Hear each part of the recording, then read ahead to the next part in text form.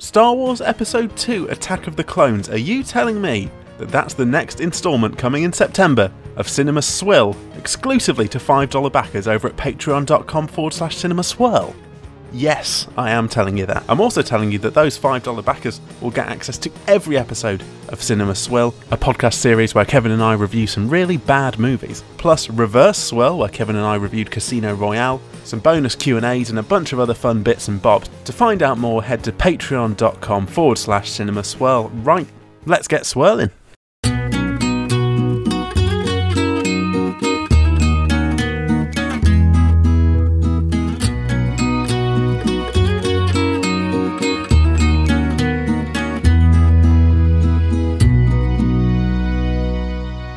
Cinema Swirl! Don't trust that tricksy Kevin. It's episode number 67. From Hollywood, California, the vegetable market that is, romping through the various stalls, feeling the turgid classic movies and overlooking the swilly, smelly stuff from the sewers underneath. It's your old pal Cowboy Kevin, joined by my OTP King is Vegetables, Sam Chaplin. Onion, turnip, parsnip. There we go. That's me. Hello. It's nice to be here in the Hollywood's vegetable market. Yeah, I'm sorry I've made everyone nostalgic for vegetable markets and whatnot. You know, it's just the way it is. Sam, how you doing today? I've obviously mentioned vegetable markets because we're not just in Hollywood. We're in the bloody East End of Hollywood, the East End London gangster movies. Okay, yeah. I'm doing good. We had a heist vote, didn't we? Had heist-related films. Hoi, come here to me. Stick 'em up, huh? Well, I did stick up the choices on the Cinema Swirl Facebook, and people were voting in droves. This was a popular vote. Lots of people getting involved on this one. We had The Usual Suspects. Oh, yeah, so who was in there then?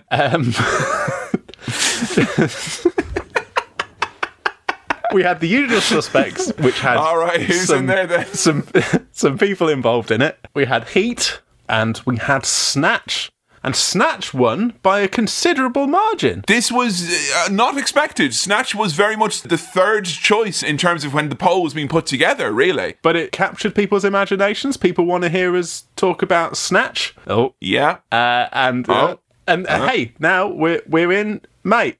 We are in the East End of London, and it is Guy Ritchie time. Proper gangster films, which we'll be getting into very shortly. Now, I know we've had a lot of votes recently in Cinema Swirl. It feels like more often than not, every vote in Cinema Swirl now seems to be an unexpected outcome of sorts. Yeah. Which obviously speaks to a growing gulf between us and the listeners. We don't know you at all, right? Well, I was sitting here thinking, right, The Usual Suspects, you know, of the heist movie genre, like The Usual Suspects and, you know, and Snatch. We also had Heat in there as well. Now, I genuinely thought what had happened was that there was a group of people who were like, no, don't do The Usual Suspects because it's got a lot of wrong-uns in it. And we were chatting beforehand. The director's a big wrong-un as well. And all I'll say is, we're not going to say we'll never do those movies. But if you expect us to do them and not mention the overt fact that there's a big wrong-un in it, it'll probably pop up here or there. And I couldn't decide whether or not it was some sort of a anti-wrong-un faction or pro-wrongin', don't let these two scathing critics tear down my problematic phase faction. And I don't know what it is. Either way, Snatch did win. I like to think that the Cinema Swirl universe, with their own thoughts and feelings, are trying to push us away from having to deal with the wrong-uns, you know. It was a choppy waters, I think, would have been the best way to describe reviewing that movie. Sure. Look, it would have been interesting. It would have been interesting. But am I glad that we don't have to do it? Yes. Yeah, I mean, we just had Blue Velvet, so that's one sick psychopath we've already had to deal with recently, and that was fictional and tough enough, so we'll leave it for one moment. I will say, though, I literally spent all weekend going around the house practicing my Al Pacino impression because I was convinced Heat would win, and I realised, I thought I'd done a decent enough Scarface, but my real Pacino was like a 4.5 out of 10 at best. So all weekend, going around, listening to old Al Pacino interviews, listening to other people do impressions of him, describing everything in visceral detail, and none of you'll get to hear it now, so there you go. Maybe just a little bit for the people at home? I love I love this movie. That's as much as I can go. Actually, you know what? Can you bleep at least half of that? Because I don't want people getting it all for free. Well, it's a real shame that Heat didn't win because I feel we've missed out. Okay, I'll give you one more. Sure. There you go. That's only a little bit, isn't it? It's only a little bit. That's all, though. Yeah. That's all. You don't get it. We're doing East End London gangster. Yeah. Sam, Guy Ritchie, have you seen anything or have you avoided us Lock, Stock and Smoking Barrels? I haven't seen Lock, Stock and Two Smoking Barrels. What? I know. I'm aware of Guy Ritchie. Have you even eaten a Yorkie? Huh? Not for a while. I bet the crisps you eat aren't maximum enriched for massive flavour. I eat those thin crisps that you get. Yeah. Bet you couldn't handle a cured meat stack that comes in a special black shiny wrapper with bright red font to indicate its manly spiciness. I bet you wouldn't even eat one of those. Are you talking Pepperami, the extreme one? Pepperami, the proper blokes edition, yeah? Yeah. Like, this is basically like eating a Yorkie made of spicy meat, all right? You better prepare yourself. I'm trying to have a little look through the filmography of Mr. Ritchie to see what I'm familiar with. I'm interested to see how many of these I have actually seen. So we've got Lock, Stock and Two Smoking Barrels. Yeah. You've seen that. We've got Snatch.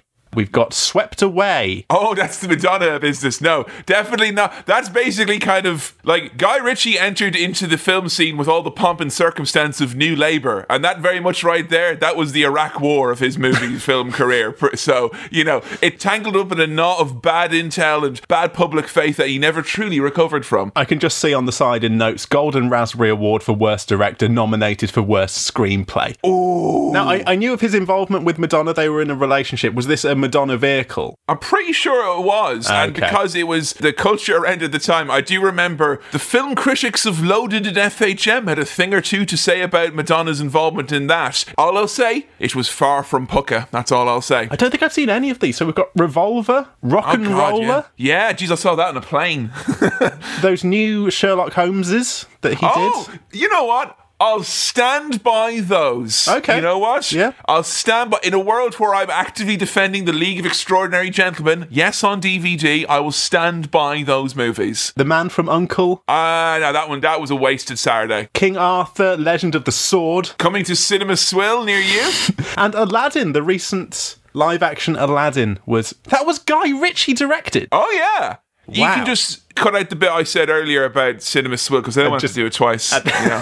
So, turns out I haven't seen any Guy Ritchie films, but I feel like he was a big part of British culture, that lad culture. He was in the papers. I knew about him in the early 2000s, late 90s. Guy Ritchie and most of the lads, so to speak, would look at you now and think, oh, Sam Chaplin, he's going to have an awful adequate amount of tea in him because he's a mug, mate. Yeah, because he's not watched any of the proper gangster movies.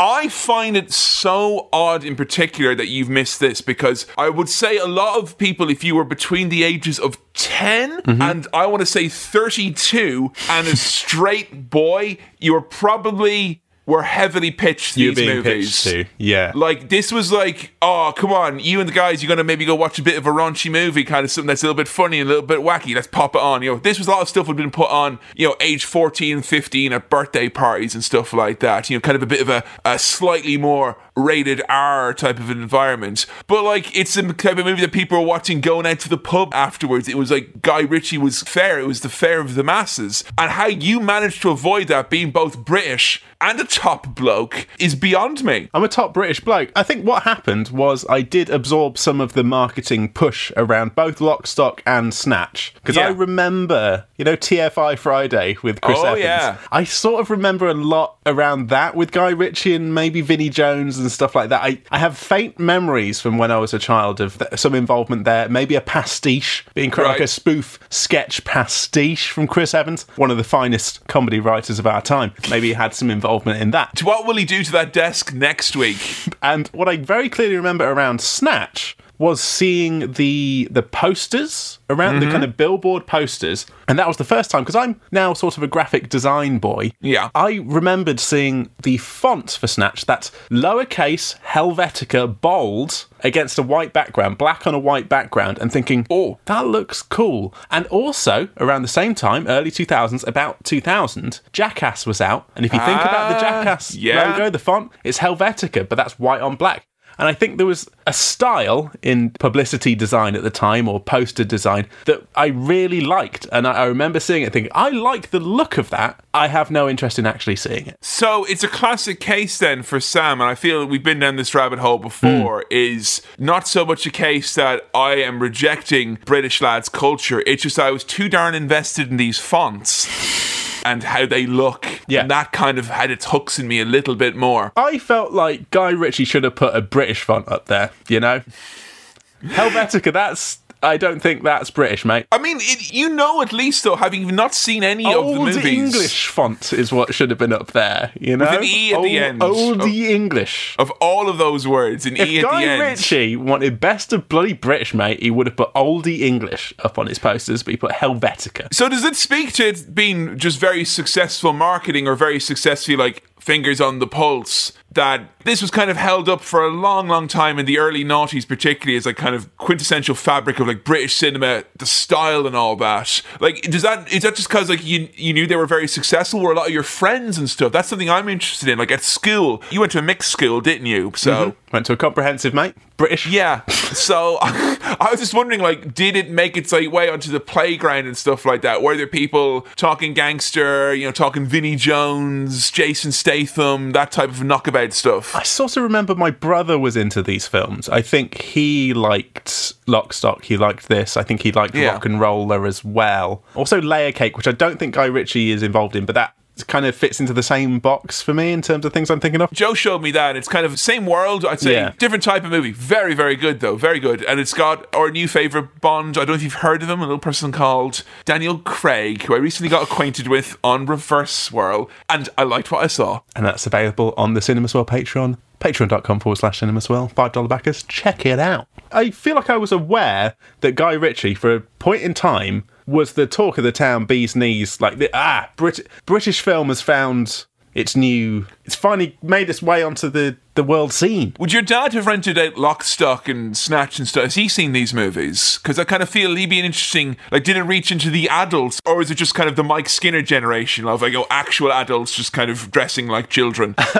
I'm not sure with my dad. It's hard to get a full handle on my dad's film taste. It'd be a private movie watching. He wouldn't watch it now with the boys and the wife now, would he? He'd be sat down. I'm not sure. I'd have to find out. But I don't remember him being, raving about any of these films. Interesting. Yeah. I mean, I remember there was a general sense with like my parents and such that these were very violent movies, very distressing and kind of like making light and And I think part of it may have been, maybe people don't know this, during the 80s, my parents briefly, when they were like early 20s, they emigrated to London and they lived there for a couple of years because there was literally no jobs where they were in Ireland. And they lived kind of on a slightly rough and tumble side of London, let's just say. And they saw a lot of things being Irish that they probably wouldn't have seen otherwise, or other folks wouldn't have seen. And I think they always viewed East End gangsters and the gangland stuff that goes on as not fit to be making fun of as an Irish person, which has always been strange to me because I joke about it a lot about the kind of sense of Irish nationalism that I grew up with in my all-boys boarding school and whatnot. But to say that there was strewn with contradictions and, Guy Ritchie movies being like a holy chalice for the very, very aggressive, very Irish Dublin lads that I grew up in school with never made any sense to me. There's a band who I'm fond of called Hoovers and Sledgehammers who summed it up nicely, which is fucking hate the English. Get the fucking English out of here. Fucking hate the English. Even though my favourite band is The Streets and I love Man United and Guy Ritchie movies. So, this was the kind of diet. So which was very that in much the like, lyrics? Yeah, that's the lyrics, yeah. This was in the diet of like the Irish lads as much as the English folks. I just think it's very interesting that you would think that a lot of Irish guys growing up would think that the masculinity of being a tough Irish guy would have to disavow very English stuff. But oh no, we like Vinnie Jones and his fun hat as well, so...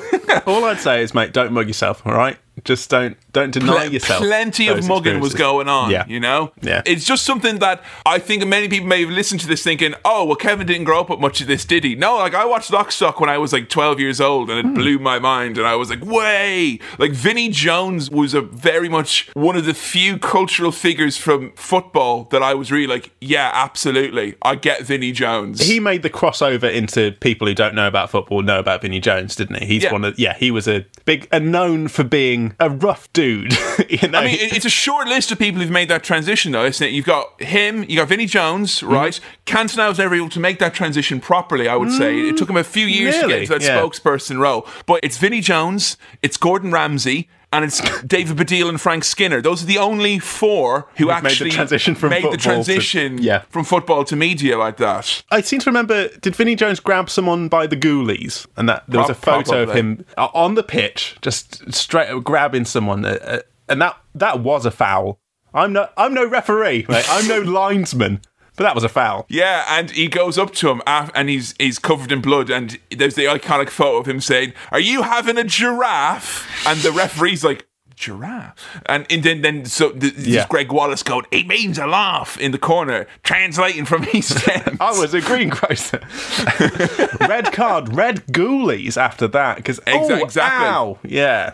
So some of the other Guy Ritchie gang, I mean, Jason Statham, are you familiar with this lad? Again, like, passively, I know he has been more of a recent fixture. I mean, he's been going for a long time, but I'd say since from this point on, because he had Transporter in 2002, and then he had Transporter 2, and he had Crank 2, then Meg. He was Fast, he was Meg, he was Furious, you know, he was a Hobb and a Shaw, you know.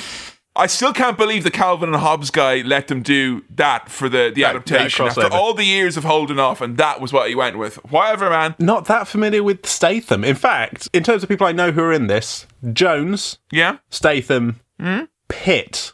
Now. Is this our first Pitt? I think it is. How can it be? This is our first Pitt. Very familiar with Pitt. Look, I've been a teenager. I really liked Fight Club. And I've seen Brad Pitt in a bunch of other stuff. What's your favourite Brad Pitt performance? Because I feel everyone has a moment in their life where, and I think it happens particularly if you're like a teenage boy growing up in the 90s or whatever, where there's this kind of like, you're almost bred culturally to like resent the Hollywood hunk megastar. Like, so we're all meant to hate Ben Affleck, we're all meant to hate Brad Pitt just because of them being handsy and whatnot. Yeah. But I feel everyone's got a moment of like, all right, fuck all that, Brad Pitt's actually great and I enjoy him. And I'm saying that unironically. Was there a moment like that for you? Inglourious Bastards. Really? A great performance in that. I did really enjoy that. I thought he was very good. But yeah, most things I've seen Brad Pitt in, I've enjoyed his performances. And look, again, it's almost a meme at this point how much blokes love Fight Club and they take the wrong things from it. But as a younger man and a younger boy, I thought that blew my tiny mind, and I was like, whoa, dude, this is so cool. Oh yeah, I mean, it's like shooting fish in a barrel, blowing a millennial's mind in the year 2000 with Fight Club. Like, it's not that difficult, is it? So yeah, he was one of those like Hollywood hunks who also kind of seemed cool and maybe had something outside of that world, and he was kind of subversive or not. He's never come across as weird in the way that Tom Cruise has, and I would say their equivalent or John Travolta, or a lot of his. He's one of the few people who went from the 90s to the noughties to the 10s with a semi-similar sense of dignity that's often only served for like the very grand old guard of Hollywood. But I feel like the year 2000, when this came out, we're kind of at peak Pitt. You know, we're peak mainstream Pitt, I would say. Like, you know, this is like not necessarily peak performance, but peak. He's a big fucking deal in the year 2000. He's more than just a pretty face as well. Because do you know what Brad Pitt's capacity is in this movie?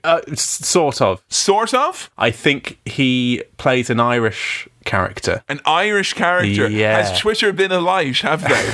I've seen some rumblings that some blings. You say it'll be interesting to see Kevin's take on Brad Pitt's accent. Well, we'll have a little bit of an education session when we come back from the swirl about his character, and all that, because I think it's something that most people know very little about. So I think it'll be interesting. But yeah, I don't know that much, but I know he's in it. And I think for Guy Ritchie to have gone from Lock, Stock, which I think was became a big deal, might not have been expected to be a big deal. Yeah, it was a breakout success, I would say, and this was sure. Like, okay, throw money and budget and stars at it and basically do the same sort of thing, Guy Ritchie. I mean, are you surprised when you use like a Guy Ritchie movie and there is Brad Pitt attached? I mean, I'm sure you've been aware of the movie for a long time, but is it somewhat surprising that there are Hollywood megastars on the itty-gritty London movie? way. Look, mate, I know how Hollywood works, all right? I know what star power does to a film, okay? And It's true. you know, you think, oh, this British guy, he's got these great ideas. Let's get Pitt in. Yeah, like an olive, let's put a pit in this. Or let's pit... And then it'll be delicious in terms of money, profit, box office revenue. So, Sam, I think before we pony up and head down the apples and pears? No, hang on. Head down the coal dump overload. I think that's the road. Okay, and we should look at the. We should look at the. Oh, fuck it. The grocery bag. No, I can't remember. The old hag. No. We should look at the. I'll just play the music. This is so much harder than the numbers.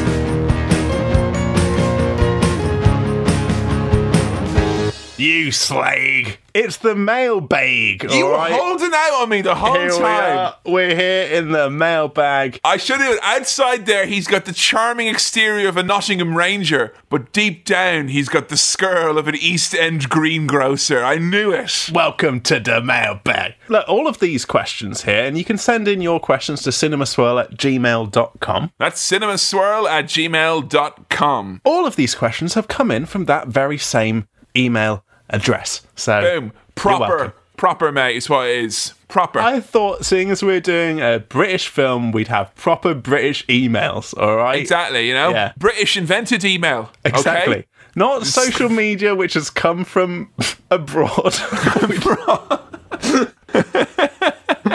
We do bloody British email, all right? Her Majesty's email service. Yeah, exactly. Here we go. Our first email here comes in from Christian, who writes, "Hey guys, if you had to relive a single moment every day for the rest of your lives, would it be Sam's, it's a man moment, or Kevin's, gotta do a really bad wee while delivering the mail moment?" And I think what this question really is a kind of harrowing experience ranking thing here. Like, yeah, who it's had kind the of worst experience? The world's worst Yu-Gi-Oh battle is about to take place here, where Sam is like, I was discovered by a child in a state of near undress. And I'm like, haha, little did you see that my card was full of urine this entire time. Oh! Now, I'll say my piece, and all I'll say about my piece is, if this is some sort of like preacher-like idea of you having your own personal hell that they put you in and all that, it is a distressing scenario from my past. Yeah. But as bad as it felt afterwards to have done what I had done, I'd be lying if I didn't tell you that the 50 or so seconds where I was urinating, yes, inexplicably on the mail somewhat at the time, were some of the greatest moments of my life, which is why I was very glad I was never found on person doing it, because the look of I literally started laughing when I was doing it, Sam. It felt so good. And I was pissing in the most exposed, dangerous manner possible with Her Majesty's Royal Mail as well, you know? And that's why we treat the internet with respect here, because I can't piss on them both. I won't be allowed back in the country. No. I see what you're saying. And look, I'm going to say something controversial here. I think... Are you going to say your piece, are you? I'm going to say... I'm going to say... the pieces are going to be said.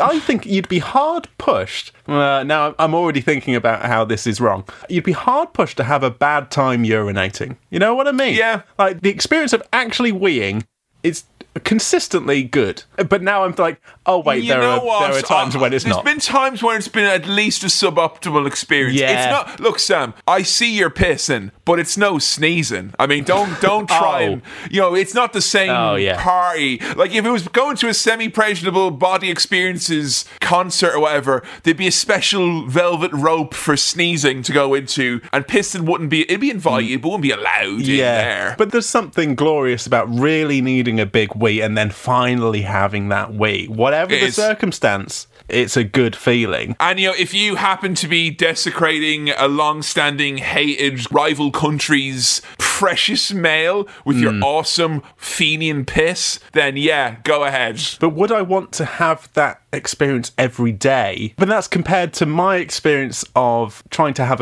these are both toilet-related. Trying to have a nice poo, again, great. But being discovered by a child's head popping under a toilet cubicle every day. And you know what? There's so many permutations of that could make it even worse, I think. Oh, like a Groundhog Day type thing where Like, you wake up and this time, actually, it's going to be a much less pleasurable experience with a much weirder kid, you know? Yeah. And I feel there's too many. You got probably the 6 out of 10 of that. There could have been a much worse version, much better ones, but much worse ones as well. There could have been. Christian hasn't really fleshed out this universe. Is this like a Final Destination thing where every day you wake up and wherever you go, these things are going to have to happen to you? Like, you could be not delivering the mail, but somehow you're going to need to piss on something important. Yeah, of large documentation somehow. And I'd be trying to, sneak a poo somewhere, and just a child's head would pop out. But look, I just want it to be known, anyone who's listening thinking, well, he sounds like a pretty cool dude pissing on the mail, right? Pissing on the mail is one thing, but I forbid any of you to even consider pissing on a dossier of any sort. Do not piss on a dossier. No, do not. You know what I have realised? In Cinema Swirl's history, there are some episodes that people just miss out because they haven't seen the film. If you've missed the ones with these stories, then this is going to make no fucking sense. So, what do you mean everyone's not checked out our Blue Velvet episode? What are you talking about? In fact...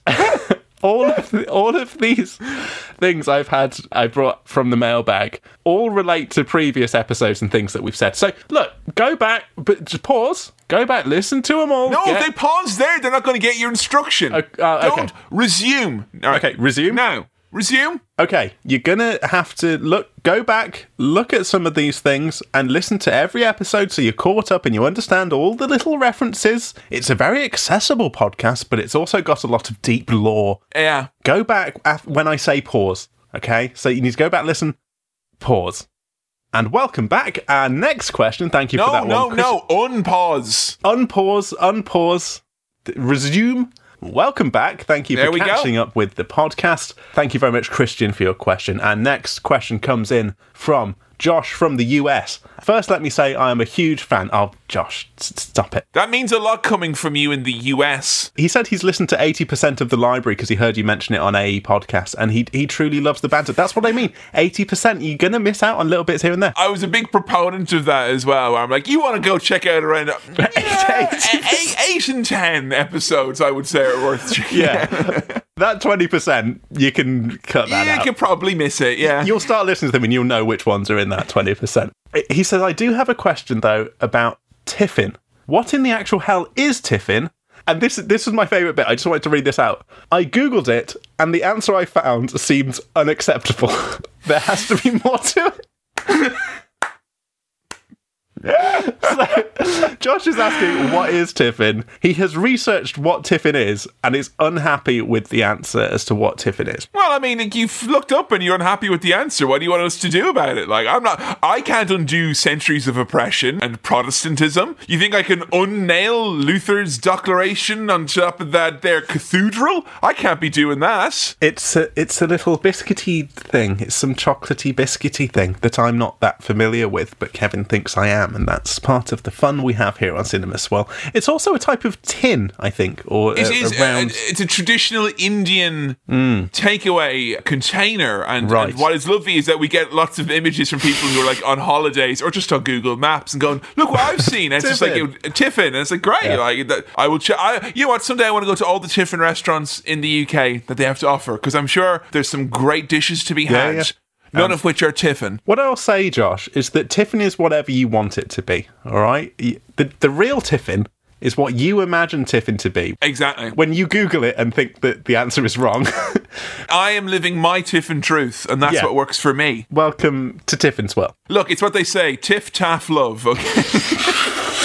So thank you very much, Josh, from the US. And finally, one more thing here, and I realise this is all a nice walk down memory lane to Swirl's past, and this comes up as well. This one's from Alex Dimmock, and you'll see why I've mentioned the surname. Hey guys, long-time listener here, and Alex says he sent one of our first pieces of fan art back when he was at uni. So that's, back in the... So thank you, Alex. I recently re-listened to the National Lampoon Christmas episode, and Sam mentioned Charlie Dimmock of Ground Force. I wanted to let you know that Charlie is actually my first cousin once removed. Amazing. Which means that as I am a listener to the podcast, Sam is only 2 degrees of separation away from Ground Force, and Kevin is therefore only 3 degrees away from Alan Titchmarsh. Oh, Yeah. actually, you know what? I would say 3 degrees from Titchmarsh. I wonder, because I did that cat documentary, and I wonder if I worked with someone who might have a direct line to Tish. You know what I'm saying? Could you get closer to... I think I may be closer in the orbit. I need to find out. I mean, don't get me wrong. I'm delighted with my 3. If I can get 2, Oh, yeah. you know? And imagine the connections from Titchmarsh to other people, you know? Imagine his circle. Imagine where you can go from there. If you get to Titchmarsh, where do you go from there? Well, imagine his circle. What you mean? Imagine the entire globe of the world. 'Cause that is what it would be. That's how big a circle. Yeah. As a kid, Alex says he would consistently be asked if we were related, him and Charlie Dimmock. And now, as an adult, it never comes up because no one remembers Ground Force. I remember Ground Force, Alex. I remember Ground Force. Ground Force figuratively and literally laid the groundwork for the gardening genre, okay? Yeah. The walking pot, as I like to call it. All right, that genre was popularised by Ground Force. He also mentions that he doesn't feel like they were ever close enough that he could get her to make a garden fountain for either of us, which is, you know, fair enough. But thank you very much, Alex. Now, I'm trying to remember who was the burly bloke who would come and do some DIY and hit things with hammers. What was it, Tommy? Was it Tommy? Tommy? Tommy from Ground. Tommy with his big hammer? Tommy Hammer? Tommy Hammer. Tommy Hammer. I think it was the Tom Hammer. I think You had was what Alan it was. Titchmarsh, you had Charlie Dimmock, and you had old Tommy Hammer. Big Tommy Hammer. Who Man seems himself. like a kind of, you know, British bloke just I was doing going to his... say, it feels like he wouldn't be out of place in the movie we're about to watch, where Tommy the Hammer. Like, well, I would ask you now at this point, given that you're aware of the genre, at least second or third hand, at least. Yeah. I'm as close to knowing about this film as I am to knowing Charlie Dimmock. So, are you expecting laughs? Are you expecting tension, like thriller? Are you expecting big action, or is it going to be more kind of like suspense? I know there's going to be heists in it, you know that much. Like, what type of an experience? Is it going to be a very dramatic heist telling, or is it going to be a romp? What are you expecting? You know that little piece of footage that would roll before a VHS cassette, and it would say you wouldn't download a car, or you know I'm expecting it to be like that, you know, a frenetic pace. You know, I'm expecting things to move quickly. Whoa, whoa, whoa, whoa! Are you expecting the pirates to get you? Get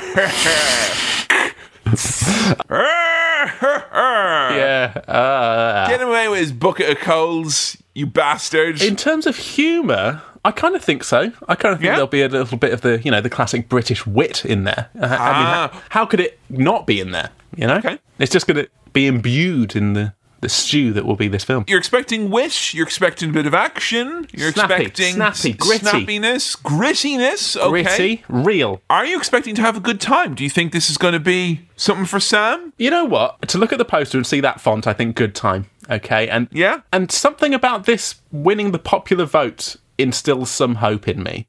You think that people are kind of wanting to show you a fun movie, basically? I would hope so, yeah. Is that why Blue Velvet won then, is it? And look, Brad Pitt, safe pair of hands, right? Oh, there he is. You've said it now. Safe pair of hands. Some say he's the Rylan of A-list Hollywood. He'll serve as well in this. So I'm thinking, I've got Pitt. I've got the backing of the Cinema Swirl universe. Okay. I've got Guy Ritchie, talk of the town 20 years ago. We've got Vinnie Jones, a ghoulie grabber, if there ever was one. How could this possibly go wrong? And mate, it is British. It is best of British. At the end of the day, mate, it is what it is, and it is British. So how could I not support this? All right, well, make sure now, before you get ready, you go up some Bisto Best gravy and you pour it over your DVD player. Have a big pint of it, knock it back. You crack open a nice cold can of pot noodle, and let's go do a cinema swirl.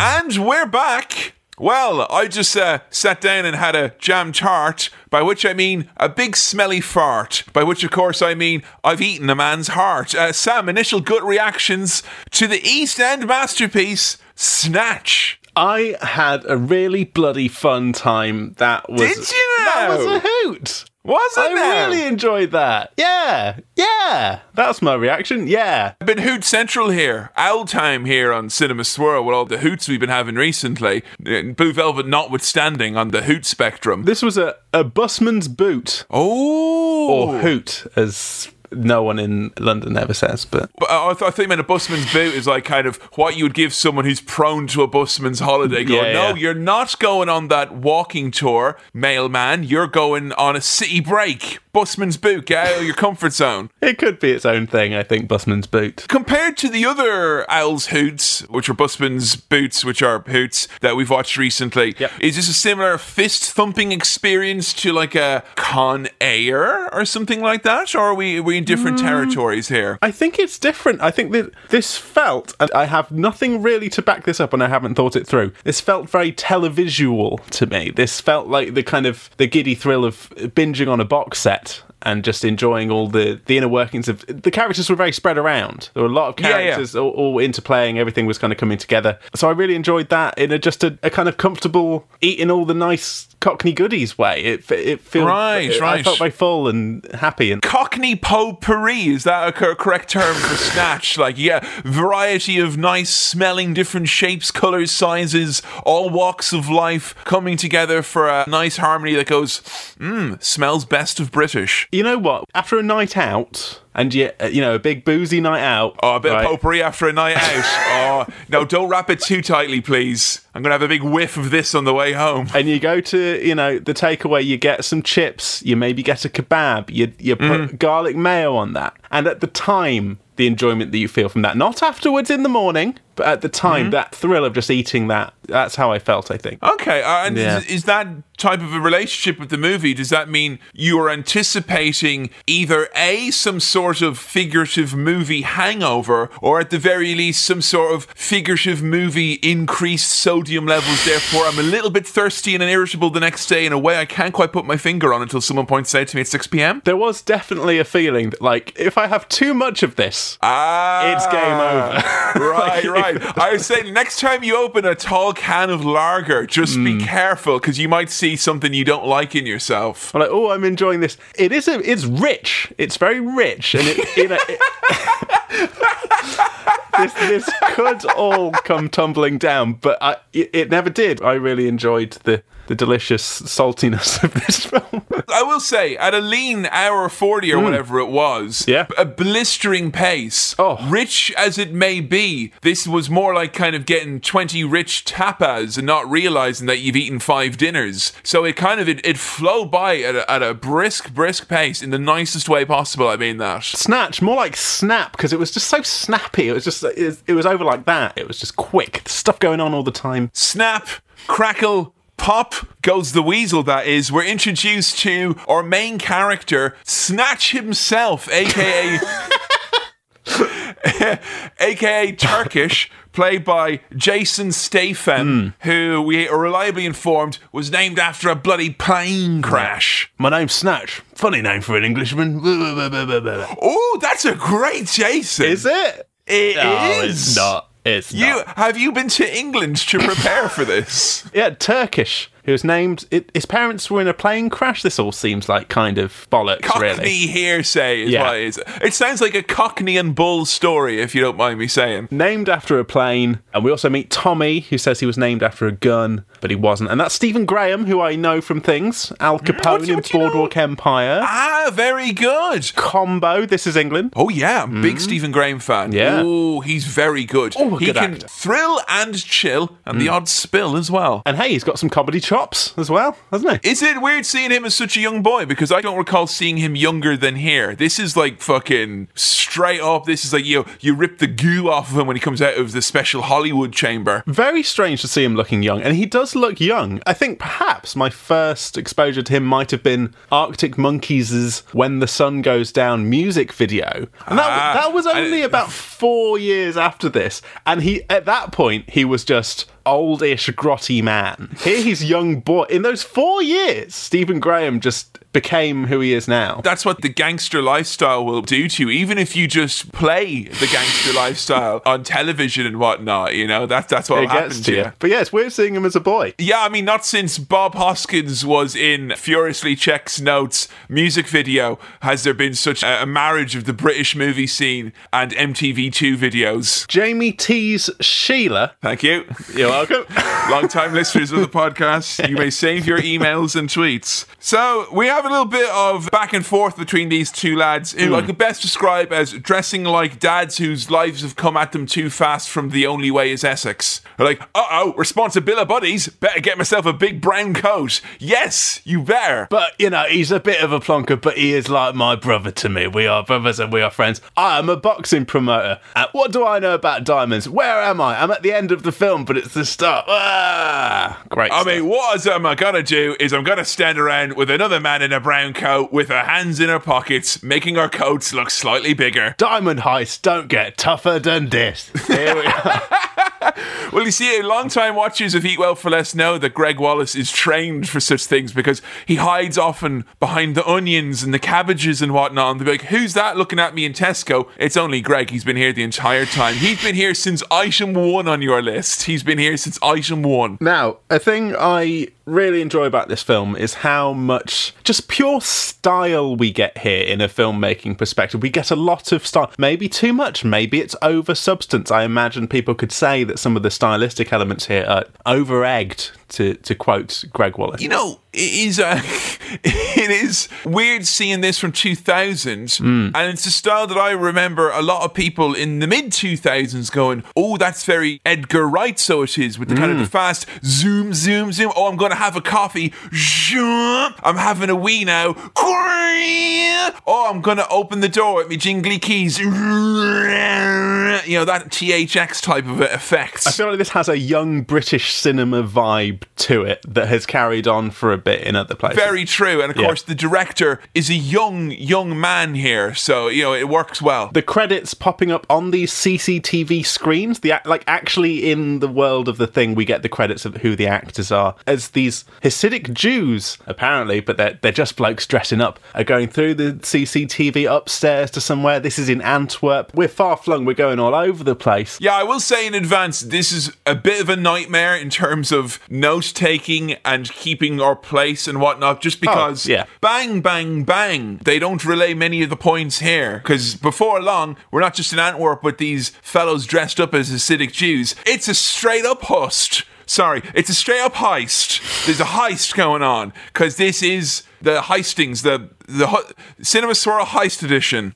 Look, pretty quickly we get the kind of pulsing music, the kind of quick cuts, loud noises. This is what I expected. Pans and zooms. Benicio del Toro is here and he's after a diamond. He's got the diamond. He's got it in a case. The case is attached to his arm. And we, again, more style. I thought we had some of the credits, but now we have an almost music video-like sequence introducing all our characters. We get little... It was very video gamey, I was going to say. Yeah. You know, and this is before you would have had stuff like this really in video games that I would imagine to be any sort of an influence for Guy Ritchie, who probably at best was beaten off to Lara Croft and playing Gran Turismo to all hours of the morning. We know how you spent the 90s. I'm just thinking, like, some of this, I think, to a different viewer, could come across in the way that Ghost Rider Spirit of Vengeance, which we watched for Cinema Swill, came across to me. Like, too much of this can make you sick, but this, I think, is handled well, the kind of stylistic playfulness here. But check this out. What a cast of characters. Saul, Mickey, Vinny, Frankie Four Fingers, Gorgeous George, Bullet Tooth Tony, Bricktop, Boris the Blade, Doug the Head, and every single one of them is confirmed for Super Smash Bros. Brawl Ultimate Wave 3. I didn't think they'd get into these Fire Emblem characters, but they're all there. If you played Fire Emblem 3, you're very familiar with Bullet Tooth Tony, if you know what I'm saying. Vinnie Jones is like, this is my house, and you have to battle with them, and it may seem difficult, but give it an hour or 4 and it'll melt your heart. It's a great sequence, and we get that sense, there's a lot of characters, there's going to be a lot of people to be keeping up with, and I just about managed it, but it was tough at times to be like, who's that? I just need to remember who all these people are. It was one of the moments in time from this podcast where you kind of go, yeah, no, I'm keeping this up. I'll understand who everyone is. But then realizing you are literally taking notes as you go along, telling you who people are. Yeah. So there was a little bit of help here. I think the first time I saw this, but it's kind of like, I think that the first time I saw Pulp Fiction as a kid, I got the same thing where it was just like a blur of shit happened. And in the first instance, it didn't click necessarily what everything meant with each other. And I will say this movie does probably enjoy repeat viewings. Not to say that it is massively deep or anything like that, but the richness is there. Yes, definitely. Now, kind of primary protagonists here, Turkish and Tommy, they're boxing promoters? No, they're B&B operators, Sam, I'll have you know. Bangers and boxing, that's what they're up to here. There's a lad with them just always cooking sausages. That's funny. The whole movie. Love it. Love it. This thing is like a quotable goof fest, really. There's a lot of little solid gags in here. Little witticisms between the characters. It's an unlicensed boxing match, Tommy, not a tickling competition. Just things like that. It just, it makes me happy. And other really deftly handled light lines like, oh, fucking A, Parkies. Well, yeah, I mean, there is that as well. Yeah. Oh, no. These two lads, they need a new office. Their current office is a caravan, so they need a new caravan. Okay, we've got one of our plot threads here, because they need to go and get a caravan from some travellers. And the correct terminology use there, Sam. We'll come back to that later in the session. Remember, that's one of your key terms for today's episode of Cinema Swirl. There is also a subplot going on with Frankie Four Fingers giving his gun away to Boris the Russian when he was coming back, which is now come into possession of Tommy, who has his gun. There's lots of this. Like, usually it's in a time travel movie you get this. I watched Dark recently on Netflix, but there's a lot of like the item which is passed on to this person, which is then passed on. It's like a fetch quest from Zelda or something like that. It makes sense kind of at the end, but you don't care about it that much as it's going on. Everything's interconnected. Benicio del Toro is Frankie Four Fingers. He's got 4 fingers. He's currently got the diamond. Okay, if we're keeping track of who's got the diamond, Frankie Four Fingers has got the diamond. But he's got a gun from Boris the Blade. Boris the Blade is bent as a Soviet sickle and as hard as the hammer that crosses it. Come on, I like that a lot. How's that he's for a Russian. bit of How's Your Father? He is Russian. Yeah, and Tommy has to get a gun from Boris because he's scared of a man called Bricktop. Bricktop! Oh, he's a scary individual. Oh, I've not seen the actor who plays Bricktop before, I don't think. Really? No. Oh, man. He's actually, you know what? He's shown up in some classic Alan Partridge bits. He was, I don't know if you watched Knowing Me, Knowing You. He's like he plays basically the same guy, an East End gangster who writes a tell-all book, and then Alan does the really like gaudy recreation of the crime that he's supposedly commits to try and like, prove that he's guilty of murder. But I mean, he showed up in like Snuffbox. I mean, it's just the same thing, isn't it? Like, I'm a fucking priest, ain't I? You know, you're a fucking dog, Gary. I'm gonna cut your fucking balls off, hit you with a stun gun, a plastic bag, and then stab you and feed you to the fucking pigs. That's what they said to me in immigration when I came through, and it was a little bit intimidating. It was a little bit hostile. Well, yeah, I mean, Bricktop is very intimidating. Not to be confused with Brit Box, which is a different thing altogether. What, you don't want to watch season 1 of Doctor Who, you fucking cunt? Come on, give us your $5. Look, we want to check out Ground Force. I think that might actually be the endorsement that we should be going for now. Trying to get that BritBox deal. So, Bricktop, look, you don't want to be in debt to Bricktop. No, because you don't want to be like Oasis or Blur. Like, you're at one side, you're a son of a gun. The other side, you're a son of a gun. It was literally a minefield. Or otherwise, if you're in debt to Britpop, you'll be turned into pulp. Right? Yeah? Thank you. And then Gorillas. I was going to say, like, in the nicest way possible, Sam, I feel you're indebted to Britpop. Like, you're a fan, aren't you? Yeah. Have you ever bought any of the bloke from Blur's cheese? I figured that'd be something you'd be down for. I honestly have, yes. I knew it! It was available in the fancy cheese shop in Lincoln. Oh, of course. Oh, yeah. No, you made me Lincoln nostalgic. I've had some of Alex James's Tory cheese that he makes. with those blue lines through it, so you know. Yeah, I think that technically counted as a vote when you bought that. So. Oh well. I mean, look, if Graham, Damon, or Dave had made their own cheese, I'd have gone for that too. But they didn't. They didn't do it. So. Balls in your court, guys. Yeah. You know. All right. So one of these Russian fellas. Oh, hold on. This is the really helpful part of the movie, which I've written down: Russian/American intrigue in capital letters. Yeah, I think some Russians have sent Frankie Four Fingers Benicio del Toro to go and see Boris to get a gun, but that's a setup so that somehow the stone can get stolen because the Russians want to steal the stone, Boris wants the stone, and Frankie loves to gamble. Oh, he does. The quick little cuts to the Viva Las Vegas and him loving his casino life. Good stuff. Style. Father Ted vibes to that one, right? Yeah. And there's cousin Avi on the phone to Frankie. Fish and chips, cup of tea, bad food, worse weather, Mary fucking Poppins, London. That's why I said back to them. I was like, yeah. And then they were intimidated. They go, all right, game recognizes game. You can give as good as you can take. You've said your piece. And you don't suffer fools gladly. Welcome to the UK. So the man with the diamond at the moment is sort of slowly being set up to have the diamond pinched off him. That's not happening just yet. No. We're still being introduced to a lot of characters. Doug the Head, who pretends to be Jewish for business reasons.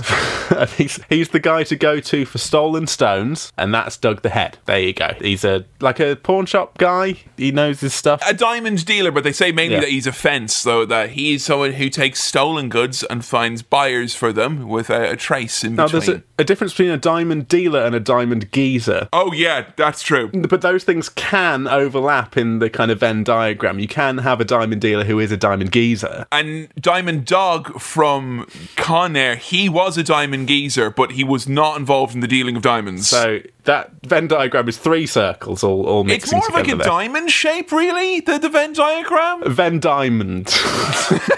We've got a Venn diamond. Oh, God. Look, it's fast and you get lost. I remember having fun, and now I'm like, if I try and remember what happened here and which bits are actually important to talk about. It's all flashes, isn't it? It's all flashes. There's a fight going to happen in a couple of days. Gorgeous George. And there's a bookies that will take bets on this. And Bricktop's involved as well, so, you know. Bricktop's the kind of big boxing promoter, isn't he? Or he's like involved in booking these fights and things. He's booking the fights, he's taking the bets, etc. But he's crooked. He's fixing the fights, Sam. And Frankie Four Fingers, who's got the diamond, is sent to go to the bookies that will take bets for this thing. But that's because they're going to set him up and rob him at the bookies and get diamond from him. But he doesn't know that. A favour he's doing is to... As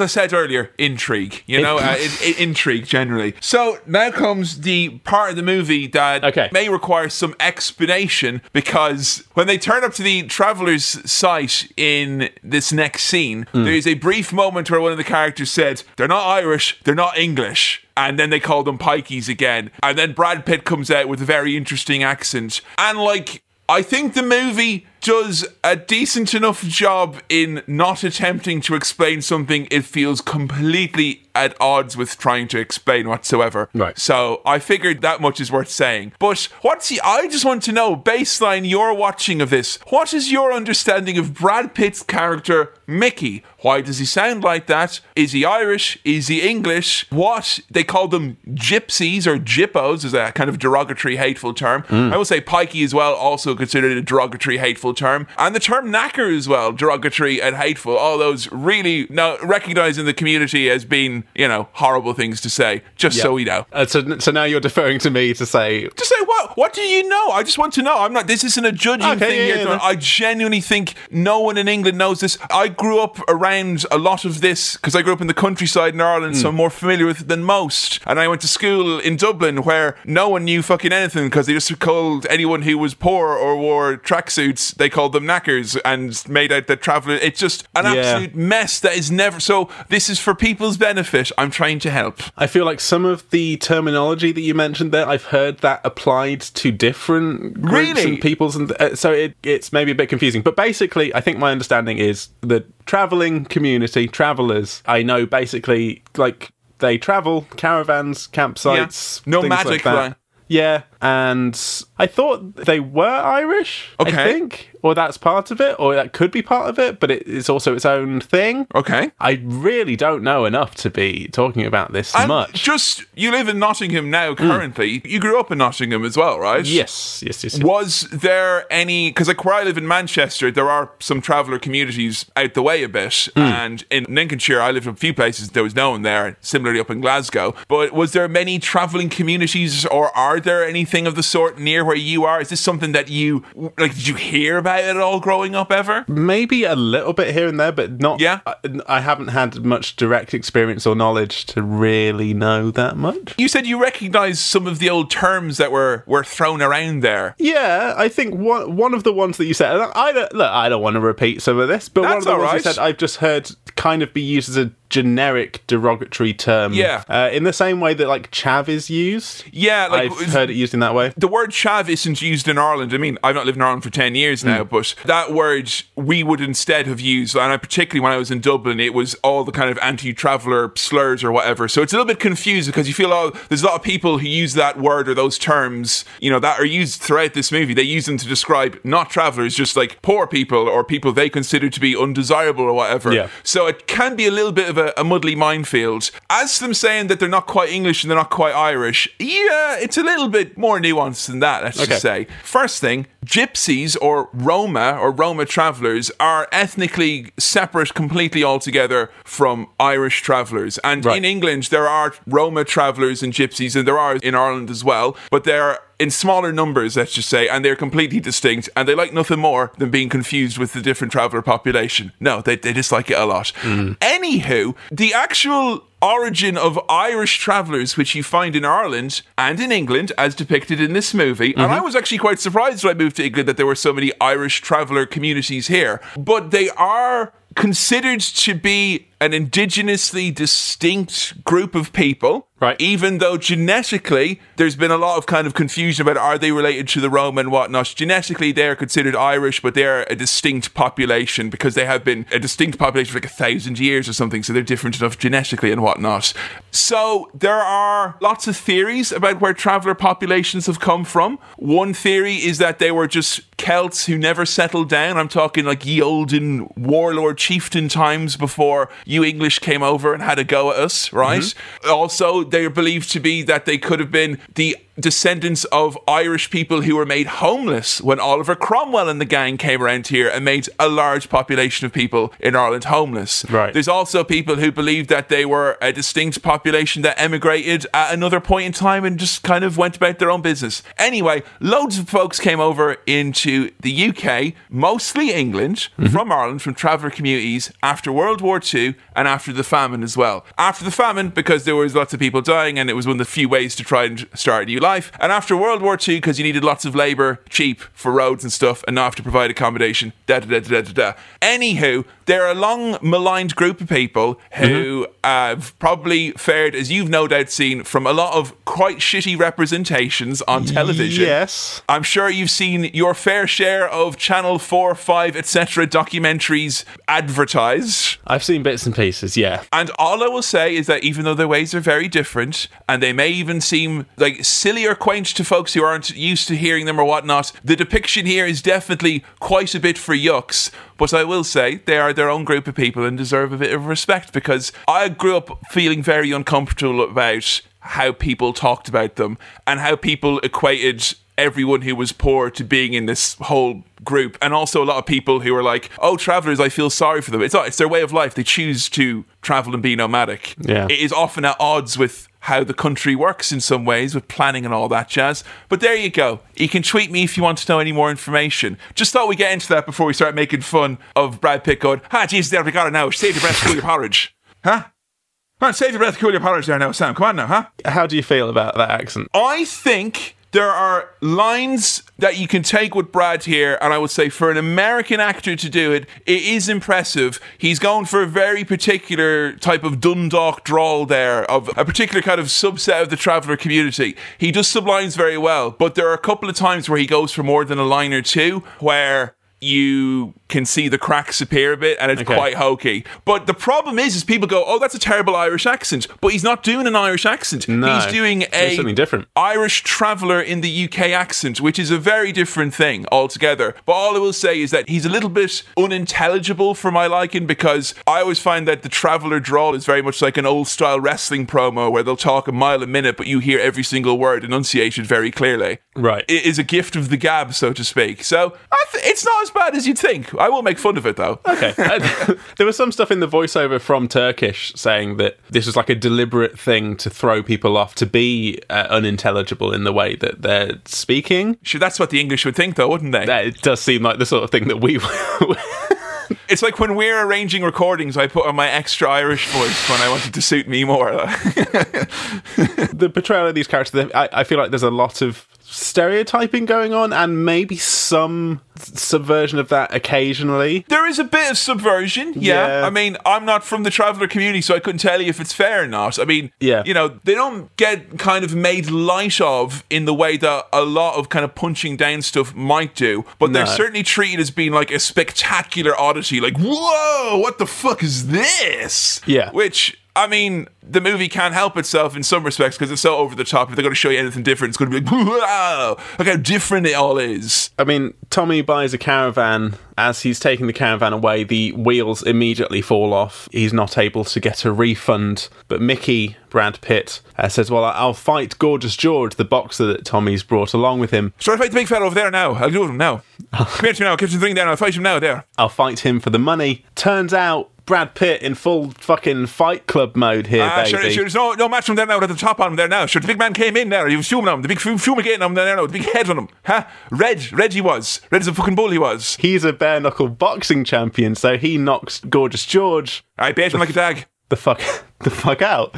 So Gorgeous George is down, and you know, we've got no money. That's 10 grand that they took with them to buy this caravan, and now they've not got a good caravan, and they've not got money. So this is tricky now. You know what I'll tell you what, Sam. Brad Pitt does seem like he's having a whale of a time, and that he's trying very hard, and that I feel that he's researched something that probably was not very easy to research as a Hollywood actor in the late 90s. He's trying to perhaps play against type in terms of, you know, what he was perceived as at the time. Although he does lean into the Fight Clubbiness here. Oh, yeah. I mean, he probably was just in this Fight Club shape and thought, I'll go, you know, live with the travellers for a month, keep the fat levels down, and I'll record this. I bet there is something where he went to live with like a traveller community or something like that. So we've got more characters here. We've got Sol. We've got Vinny. Oh, Vinny and Sol, these are my faves. Very funny couple of characters here. And these guys are basically kind of down on their luck a little bit. You meet them when they're trying to trade in like fake diamonds and try and get a little bit of money after a big score. Their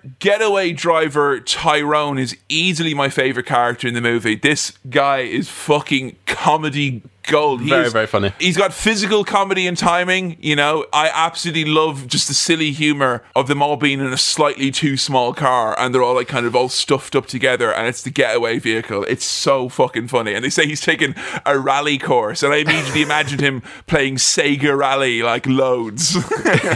Boris the Blade, the Russian from before, is asking these lads to hold up a bookies, which is the one that Frankie Four Fingers is going to go into, so that Boris is trying to get the diamond through Sol and Vinny and Tyrone. The bookies belongs to BritBox, but they've got they've got a big shotgun. They've got a dog from the traveller community. Vinny bought a dog from them, and that dog eats an entire chew toy. I have seen that happen in real life, and it is a sight to behold. I went through a long period of time of not liking dogs, because I did this thing in Glasgow where I had to put out seeds for a science project, and I would get attacked by dogs. And then I read all this scientific literature where it's like, dogs don't like tall people, or people with glasses, or people with beards, or people with deeper voices, or darker hair. I was like, oh, okay. The world is telling me something. And I've come around to dogs again, and because all through those years there was a kernel of truth, which is I saw a dog swallow a chew tie whole once, and he had the best look in his face. Like, he was so proud and so happy, and then he barked and went, "Argh!" and they had to take him to the vet, and it was really, you know, he was strong throughout, and he made it through okay. It is funny when the dog does that, when he's all squeaky. That is a bit of fun. Not in real it's distressing, but... Any idea of a dog projecting hubris? I'm all for that. So we've got those characters. I think they're great, and they're smart but also fucking idiots. They get into so many calamities here throughout this whole process. High stakes japes. Tommy is now back, and he's got to explain this Gorgeous George situation to Turkish. Who took the jam out of your donut? You fucking took the jam out of my donut, Tommy. You taking the jam out of my donut. Can you say, and there's nothing the actor Jason Statham, hates more than the jam being taken out of my donuts? Please. And there is nothing the actor Jason Statham, hate more than the jam being taken out of a fucking donut. Fucking hell, I love this. This is great. This is fucking great. Look, that's my birthday present sorted. You can do me one of those. And Tom's like, oh, look, we'll replace the fighter. Who are we going to replace the fighter with? John the Gun? Mad Fist Willie? Unfortunately, Mad Fist Willie went mad and John the Gun shot himself. Oh, no! There we go. Not John the Gun! But we'll use Mickey. And that's not what they say, but they say, we'll use Mickey. And Mickey is a tough negotiator, as is a community that has developed from the metalworking tradesmen of ye olden times. Long history of making deals and all that. So he drives a hard bargain, and the cost for one fight is one caravan, which in 2000, when it's Brainiac, peak Brainiac, when people really were into caravans, massively so, that was a pretty hard bargain he was driving, if you don't ask me, Sam. One caravan, one fight. But the funny thing that keeps coming up here is that originally the two lads were trying to get a caravan, and now they owe a caravan, and there's just more and more caravan chat here. They're just piling on the caravans, but they agree. Okay, right, we'll get you a caravan for your mum. All right, we'll get you a caravan if you do his ma. His ma. I also liked how much you're going to pay me, 10k. I lose more than that running for the bus, which that's a nice little line. Oh, once you get some better trousers then, mate, yeah. If you sniff aggressively after kind of an aggressive put down, it almost seems like a joke. They've got their replacement, but they've got to explain this to new streaming service from BBC and ITV, BritBox. Let me fucking tell you about the good life, my friend. Now sit down, watch all 11 episodes of The Fucking Good Life. Then get back to me. Why don't you grow some fucking vegetables? I mean, we've lost Gorgeous George. Well, where'd you lose him? He's not a pair of fucking car keys, is he? I mean... yes. Also, a bit of Cockney slang or just hard man talk that I don't understand. We've got a replacement and he's mustard. He's mustard. Is that a rhyming slang or anything like that? I don't know. Mustard. It sounds like something if you're playing an old-timey card game with wealthy dowagers and you just lay out your cards and go, no, I believe I have mustard. And then they all have to go, oh, very well. And they give you their lands and titles. I'm afraid that's it for me, gentlemen. I'm mustard, so I must be off. Bricktop, who is very acerbic, scary, says some scary things. There was a point here where he said something that sounded like a man trying to say something cool and grasping at straws, but still getting away with it because everyone's scared of him. It's oh, we've got a replacement, he's mustard.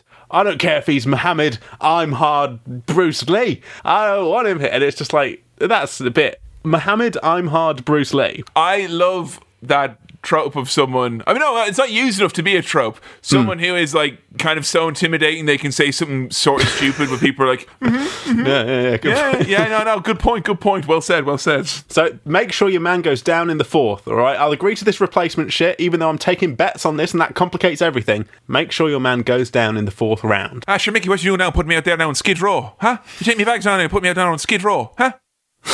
No, save your breath, cool your porridge now. You put me out in Skid Row now, sure, I may as well go down there now to Skid Row. Oh, geez, you want anything out from the shop, is it? Because I'm just going on with Skid Row now, where my bags are now. No, go on, see you later, so. Yeah. Okay, more characters transferring from place to place. We've got an American man, Avi. He's coming to London now, bad food, worse weather, Mary fucking Poppins, London. They're very concerned, essentially, that Frankie's going gamble because he is very prone to gambling. Because I think they're he's going to go to a boxing match or whatever it is, he's going to gamble. So Abby's on the way to kind of get involved in this and sort some of this out himself. Sol, Vinny and Tyrone and their squeaky dog are waiting to rob Frankie Four Fingers at the bookies. Oh, this is a beautiful scene. Oh, so they see someone go in and they're like, oh, is that him? I don't know. How many fingers did he have? I don't know. Let's just go in anyway. And there's nothing worse than when you begin the process of robbing something and then it turns into a mugging and the victim is yourself. I fucking love this. The woman behind the counter,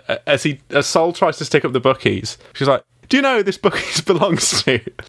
And she just doesn't, is not intimidated by them at all. All bets are off. There's no fucking cash in the thing, is there? Because all bets are off. Like a bag of pennies, from one of the low-end betting pools, probably. She manages to nick the shotgun off them, so now they don't have their big weapon that they had before, and they're all locked in behind security shutters that have come up. So they're stuck in this bookies without any weapons and no money. Like, hang on, I'll get us out of here. And they shoot the door and it ricochets. He hits the bag, he hits his partner. It's just it's a fucking proper silly situation comedy, something that's, wouldn't seem out of place a scene like this minus the guns on a BBC sketch show in the 70s or whatever. It's almost sitcom-y, isn't it? It's slapstick, very funny. I could imagine this exact scene, but with the characters from Bottom instead, and it's still reading exactly the same. Yeah, and they get the guy who they saw come in, and he's like, oh, he's got 5 fucking fingers. He's not the guy that we need. But Tyrone, getaway driver, he's the one who has his shit together because he sees Frankie Four Fingers coming out of a van behind them and quickly bundles him into the car. Auxiliary viewing from all that rally driving that he's done. Yeah, you can spot he's checking obstacles. Exactly. Yeah. 10 and 2, yeah?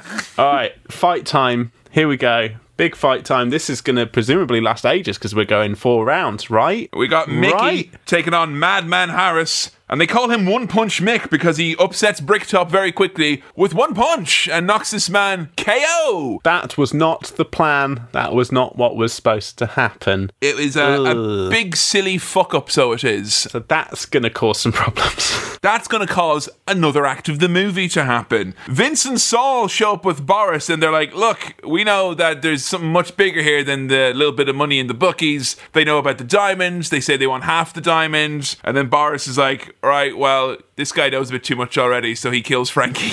Yeah, so Frankie's dead. I love that. I love that you got someone as big as Del Toro, and it's just like, yeah, let's kill him, halfway through the movie, whatever. Great stuff. And he's like, right, okay, you want half the diamond, but no, you're not doing that. We'll kill this guy. But they've put the diamond back in the briefcase that was attached to Frankie, and Frankie's the only one who knows the combination to the briefcase. Boris, cool as a cucumber, just fucking lops off Frankie's hand to get the briefcase to take that away, so he's got the diamond now. So the diamond is now in the possession of Boris the Blade / Boris the Bullet Dodger. That will come up later on, but Boris can't be killed. I think so. He's kind of got a Rasputin vibe to him or something like that. Which is also very video gamey now I think about it. And again, the movie from the East End to the travelling community to its lone Russian and to its Jewish characters spares no expense in reveling in all the excessive stereotypes of the time. It is it's exactly as bombastic as you reckoned it would be. Now, we have some visitors for Turkish. Bricktop has shown up and he wants a deal, and I quote, "The silly sods who blagged the bookies," which is a phrase I've been walking around all day just going, "The silly sods who blagged the bookies." Love it. Bricktop is so good. He's got 2 cronies, Errol and John, who are in, I think, Turkish's flat. And as Turkish sees them and then backs up, he bumps into Bricktop, who just does this little like that. Just when he gets bumped into, he's like, Now, they need to go and find Mick if they want to have another fight. Yeah. But Mick is out coursing. Right, yeah, so Bricktop is like, okay, we need your bloke again to do another fight, but this time he does have to go down. For realsies this time. For real. And I want to find those lads who robbed the bookies. But, and also his cronies. Bricktop's like, do you recognise any of these tits? And his cronies like, oh, I recognise a lot of tits, but not these 2. But then Tyrone, getaway driver, big lad, they're like, we know him. So, the cronies and Bricktop are on to Sol, Vinny, Tyrone. All right? Here we go. Here we go. And there's a scene that's going on where they talk about coursing, which is basically when you get dogs to go after a hare, which is a large rabbit-like mammal found in the UK and Ireland. Lovely, lovely, lovely big hairs. And it's very horrible because you get dogs. It's basically like you scare them out of their hole and then you chase them down and you kill them, and it's fucking horrible. It's like badger baiting. That. It's like badger baiting, but somehow worse because it feels like an even more inappropriate animal of the farthing woods to take part in such a contest. Yeah. So, it's grim. grim. And you've got that happening. They're showing the coursing happening as like Tyrone is being hunted down. I'd forgotten enough about this movie to be in constant fear of Tyrone being killed. I was like, no, my sweet angel. Yeah, so Mickey is like, if I win, I'll do your fight and I get a caravan. If I lose... Another caravan. An even bigger caravan. If I lose the bet, I'll do the fight for free. But he's trying to get a caravan. He does win, and he's going to get a bigger caravan. But while the coursing is happening, that cutting back and forth between the hare trying to outrun the dogs, and successfully outrunning the dogs, and Tyrone trying to outrun Bricktop's cronies. I love that so much. And it turns out Tyrone's the one who gets proper fucked here because he gets caught by the cronies. They set dogs on him, so he'll tell them who robbed the bookies. And so Bricktop's guys and Bricktop show up just basically in time to see them trying to dispose of Frankie Fourfinger's body. Yeah, now that disposal scene, I just want to say, very, very Tarantino-y. Oh, like, yeah. The camera pointing up at people looking down at the body. I mean, there's a lot of that going on. I think that's almost fair enough in terms of where we are in time. Yeah, it's what movies were like at the time. I don't think you can kind of... There's a lot of like buzzing fluorescent lights and, you know, like kind of drab colours and muted greens and things like that. You could look at any British movie from this time and they will all be using, regardless of genre, a very similar palette in terms of how they look, I would say. So he gives him a quick tutorial and he's like, you need to get 16 pigs. You need to get more Bricktop books. He's basically a freemium game here telling you, if you really want to get to the end goal, like you're going to want to, you know, put in a little money up front to get my Bricktop deluxe gold case. But these two lads don't know who Bricktop is. But their mate, I can't remember the actual character's name, but he's played by Goldie. Do you know Goldie? Know much of Goldie? Goldie.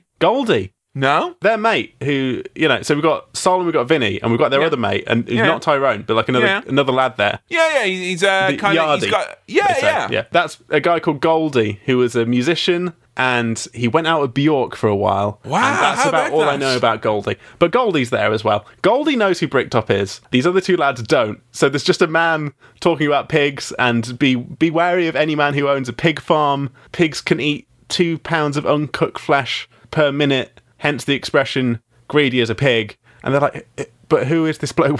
What's going on? He gives the famous speech then, doesn't he? Do ye know what a nemesis is? All sorts. Big eye roll, you know. Oh, breathtaking now. Personified, in this case, by an horrible cunt. Horrible cunt. I am an horrible cunt, me. Do you hope when you age and you become an elder Brit, would you like to become this type of a one or more of an Ian McKellen shaped one, or what would you reckon? Honestly, this type of one, so I can... Yeah, but a little bit more pointy. Yeah? I need to buy slightly bigger glasses incrementally over time so that eventually I will just have these big old specs and look kind of scary. Right? I think, you know, once you're getting back into restaurants, you could really practice this new persona. In a restaurant environment, you could really make that shine. Lots of clicking when you see your food is coming, you just click twice and you gesture to the table and you'll really feel like a Bricktop type of a character. So, Kevin, do you know who we've got now? Cousin Avi, the American man, is here, and he wants to track down Frankie Fourfingers and the diamond. Who wouldn't? Who does he get to track him down? It's none other than the hardest of the hard men, Vinnie Jones. Oh, yes. Bullet Tooth Tony. I mean, the flashback to how the origin story of Bullet Tooth Tony. Shot 6 times. Had 2 of them made into teeth by Doug the Head. So there's a relationship there. He knows Doug, Bullet Tooth Tony, Avi knows Doug, and so we're all together. But as the story goes, he simply had too much carling coursing through his veins that the bullets couldn't penetrate him. But when that 6th bullet went in, they only had a hat-trick scored at Manchester Stadium. And Alex Ferguson and Eric Cantona, well, they did more than a bit of celebrating that night. I haven't seen Lock, Stock and 2 Smoking Barrels, right? Yeah. But holy shit, Vinnie Jones is good in this. He has to do so little, and I'm not saying this is a bad thing. I want it to be known that I truly mean this as an ultimate compliment in the highest regard. I think Vinnie Jones is year Arnold Schwarzenegger, in that you show up, you do you, and we will make the movie around you, and we'll all be very happy with whatever comes. This is only his second film credit. He got straight into it through Guy Ritchie, and he's just wonderful stuff from Vinny here. Yeah. Now, Vinny's been in some clunkers and all that, but what I like about him is any like hard man type, typical Hollywood actor or whatever, who is okay from the get-go about being in like comedy movies and light-hearted stuff. No, don't do it as fast as Dwayne Johnson. That was creepy. But like Vin Diesel in The Pacifier was a very, very spiritual moment for a lot of us in Hollywood, you see. So I feel that Vinny let know that he was game for a laugh from the get-go, even though he had a reputation rightly earned as the hardest or most erect of the hard brackets erect men. He went from the hardest man in football to just the hardest man in film. You know, and that's saying something. So Tony, Bullet Tooth Tony, he's chatting to Mullet, which is Spud from Trainspotting. I wrote down here, he goes after a Limmy improv story character. And the whole driving down the seat with this poor lad's head in the window, playing some music. I just kept writing down, like, God, Vinnie Jones is good. I don't know why. I think I know about the kind of idea of Vinnie Jones and him being like an hard man. And I think he was on the wrestling at one point. He was on the wrestling at one point, and he was a natural fit of sorts. He attempted to come back into wrestling again at one point, a little bit of a crossover when he co-starred with Stone Cold Steve Austin in The Condemned, which was another Vinnie Jones vehicle that we all love here in the world. But I didn't know that Vinnie Jones, at least in this instance, is genuinely pretty good here. Yeah, I mean, this is the type of role he was born to play. And I would say as well, with Arnold Schwarzenegger, you look at his first, I'd say, 3 or 4 movies, even by raw deal, and he'd done a few movies at that point, he was like really fucking struggling just to actually like mechanically speak and act in the English language. It was tough for him and all that. Yeah. Whereas Vinnie Jones, he feels very, very like, not just a language barrier, obviously he's got an advantage there, but he just feels like a little bit more natural. Like, I feel with Arnold, they saw a big lump of meat and go, we can make him into something in Hollywood. Whereas Vinnie Jones, they saw him and it's like, we know exactly what we're going to do with you now.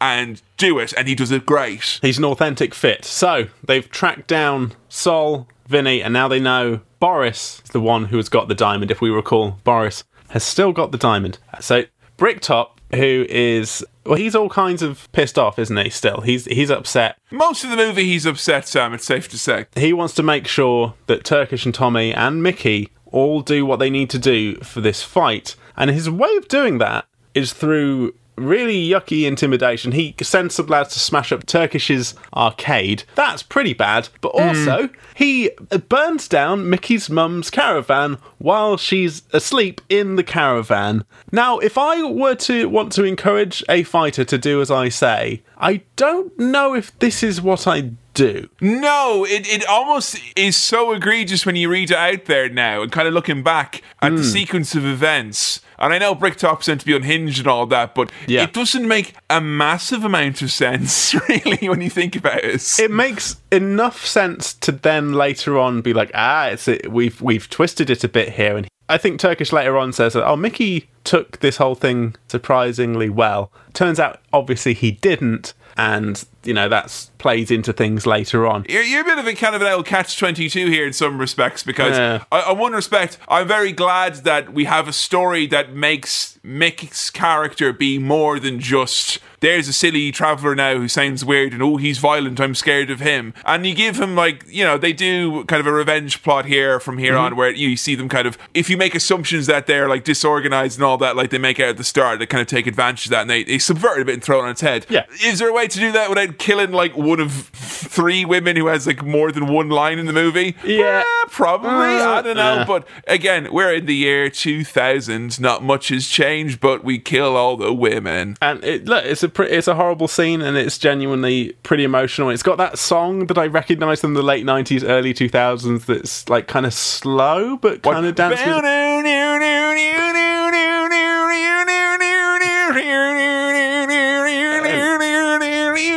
Yeah, and but it has a bit that's like, love you, love you, love you, love you. And it's just, whatever that is. I mean, there's music in here that's interchangeable, that is just songs from that area of time.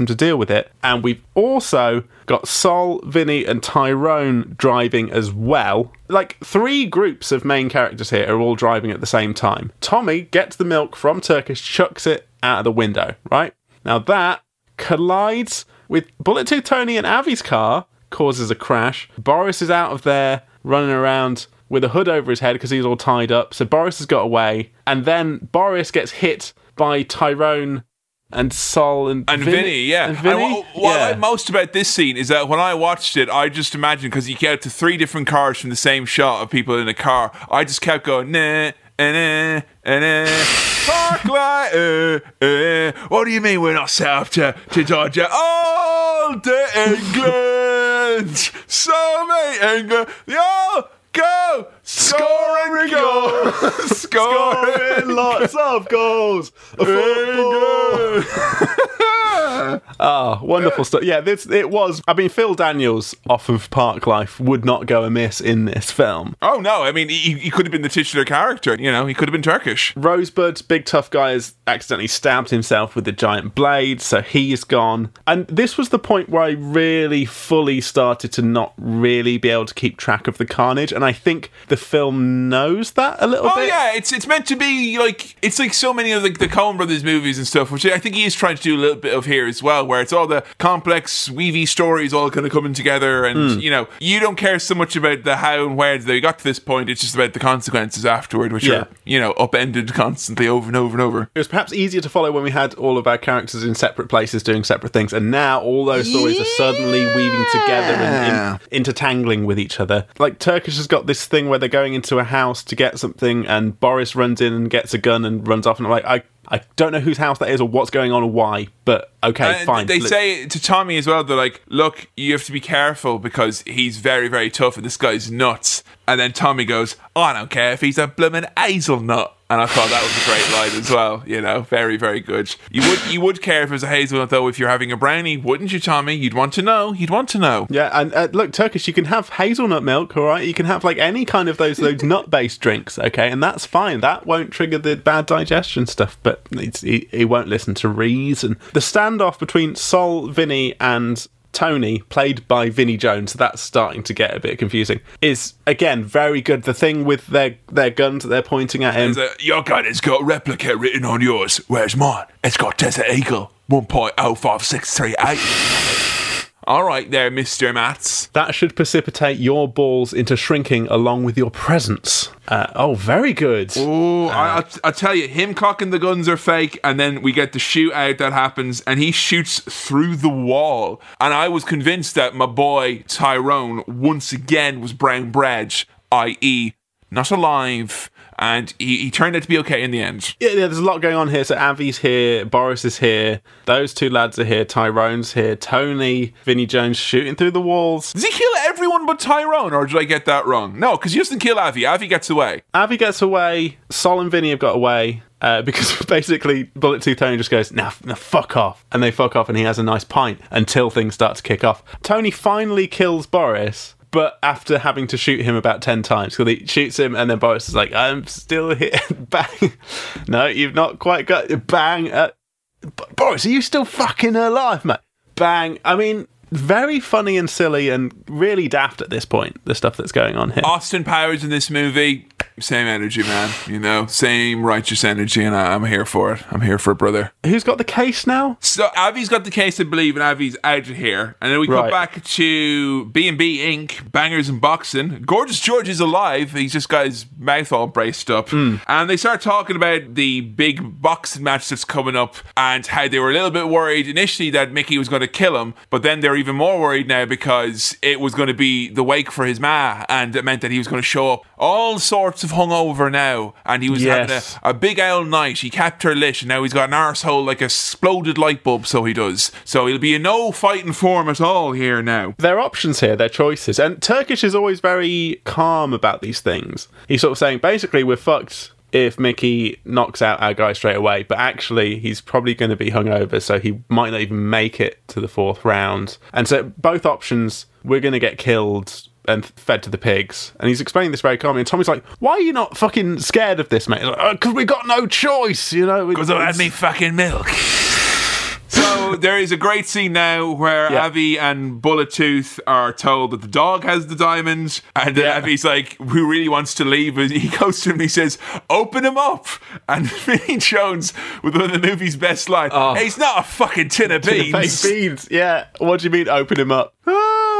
That's wonderful. Sol and Vinny are there as well, and nobody wants this dog to die apart from Avi, who just wants to get this fucking diamond. Turns out, though, that they were just pretending that the dog had the diamond. It was Vinny who had it in his pocket the whole time. But then... the dog eats the diamond! The dog does get it, runs away. Avi accidentally kills Bullet Tooth Tony while trying to kill the dog. I'm sad that Tony's gone, because Vinnie Jones was great. It's very like, we mentioned Edgar Wright as a kind of like, it's quite like this, but it really reminded me of The Simpsons, the way that this bit of a joke was done, where it's like, he's killed, and then you literally, it's like, I'm on a plane, and it's like, whoosh, and then he's like at immigration, like anything to declare, like, yeah, don't go to England, or whatever it is. And that reminded me so many of the common punchline in The Simpsons, where it's like, something happens, and then you hear like them run down the stairs into the car, and you hear them, drive off, or then you hear the plane, or whatever it is. I really like that a character who is so focused on getting this diamond throughout the film, and that's his whole thing. It's like, I'm going to get this gosh darn diamond. Like in any professional situation, I am the Avi. I am the person who will find the path of least resistance to it being done and us going home. But as he sees a dog swallow the diamond and run away, that's the point where it's just like, fuck this up. And a plot point is just that a character gives up and goes home. He's just like, fuck this shit. I'm going away. It's the night of the fight, and Mickey is more than a bit dicky. It's not looking well. He's taking on a thick British man, and it looks like it's going to be a repeat of what happened before. One punch! No! The serious series does not continue, and the match turns into more of a dragged out. It was quite like Rocky, actually, in terms of the quick cuts, the cannon like lightning fast action and whatnot. I wrote down there's some really good boxing cinematography and acting and choreography here. The stakes are pretty high here because BritBox has got some lads who are about to do some serious damage to the campsite if things go awry, and Turkish and Tommy are just going to be killed if anything goes wrong. Yeah, they're resigned to that fact almost. And that grotty yellow colour that says underground boxing. Which, you can smell the piss and BO in the air, can't you? Yeah, and it proper, like, taste it. Gritty, real, fighty, ouch, looks painful stuff. Mickey actually does get knocked down in the fourth round. He goes down. He gets beaten into a figurative underwater state, which, when that happened in Rocky, Mick's there to scuba there, like, come on, are you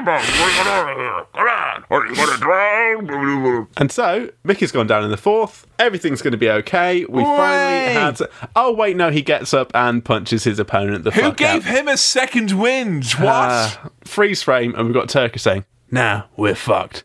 And they are fucked because things have gone... But sometimes, just when you think you're fucked, all the jam in the world comes back into your donuts. It's like, seriously, his donut doth overflow with the plan execution here from Mickey and the gang. It's amazing. This is like an episode of Hustle here, what's happening. And it's not just briefcase switching, because there's been some of that already. So we get a flashback to Mickey's plan. The Travellers ambush the men who are waiting to kill them. They're here outside the boxing match. Mickey's been betting on himself in these fights. So he's made quite a lot of money out of this. Bricktop and his cronies get shot to fucking bits, and Mickey, off he pops with all this money. He's done brilliantly out of this. He's made a series of very smart decisions, and he's taken advantage of these people who are trying to exploit him, right? He's basically more they show that he's more ruthless. He's more of a tactician, Machiavellian, all that. Like, he outsmarts the biggest antagonist and like the person who's like unquestionably the most fearsome, loathsome individual and the most intimidating, whatever. So yeah, I think that's kind of the nice taste, so to speak. But again, I couldn't say. I know. As a community, that I could tell you, the one thing I know for sure is that the depiction of that outsiders do with them and whatnot often doesn't go down particularly well. So I'm not really sure how this was received. I just know that in Ireland there was a lot of people who were really pissed off that people were like, "Oh, what a shit Irish accent," and people were like, "Yeah, it is a shit Irish accent," but like, even a lot of people in Ireland couldn't tell you if that was a good accent or not, because if you're in Ireland, there's around 35,000 travellers who live in Ireland. There's around 60,000 that live in the UK, and it's its own distinct subpopulation to an extent. So I would only say, now having lived here for a few years, maybe that I could say that, yeah, it is kind of all right for what it's meant to be, which is an Irish traveller in the UK. So look, it ain't fucking Dick Van Dyke doing a chimney sweep, all right, if that's what we're saying here. I don't want to do too much hand wringing here, but I feel like there's a lot of stereotypical stuff going on with the representation here, and there is something here that seems to suggest, we tricked you, and we, that you fell for those things that you thought about us, and that. But I don't think that's enough to kind of undo. I don't know. It's a complicated thing, and I'm not best placed to say anything about it, but it feels like it could have been a lot worse. And the characterization, I think, could have been just played off entirely for yucks and had like no redeeming. Instead, it's like qualities, 70% yucks. So, you know. There's a lot of yucks. Yeah. It is yuck Again, based. all I'll say is, if you're going to cast Brad Pitt in your movie, you know, I'd rather him have a stab at this than try some fucking English accent and try and be a Cockney geezer, because that would have probably been traumatic for everyone involved. I'll tell you what, Sam, if you or the listeners are after a truly atrocious regional specific accent done by a big Hollywood megastar that is kind of like insulting in many levels, I would suggest checking out as much of Dr. Dolittle starring Robert Downey Jr. as will get you to hearing him actually speak. Because Sam, I didn't know he did. I am in awe at how bad it is. I knew nothing about what accent he does in that film. Is it? It's allegedly Welsh. Welsh. Oh no. Okay. Yeah. So Boy. Hollywood, just leave these Fair Isles alone. How about that? Like, you know, just stay away. Stay well enough away. So Mickey's gone. BritBox is finally vanished, which would be a real shame if actual BritBox were to vanish. If you want that sponsorship deal, just reach out, because we have said it a number of times. We have said it, and I think that it would be something our listeners would be very interested in. And I like British telly. You know? And I love boxes, so, you know. So there we go. Turkish and Tommy head to the campsite the following morning. It's completely abandoned. The police are here being like, hello, what are you lads up to then? And Turkish, again, cool as a cucumber, just like, we're just walking the dog. The dog's there. The dog has run back to the campsite where he was originally purchased from.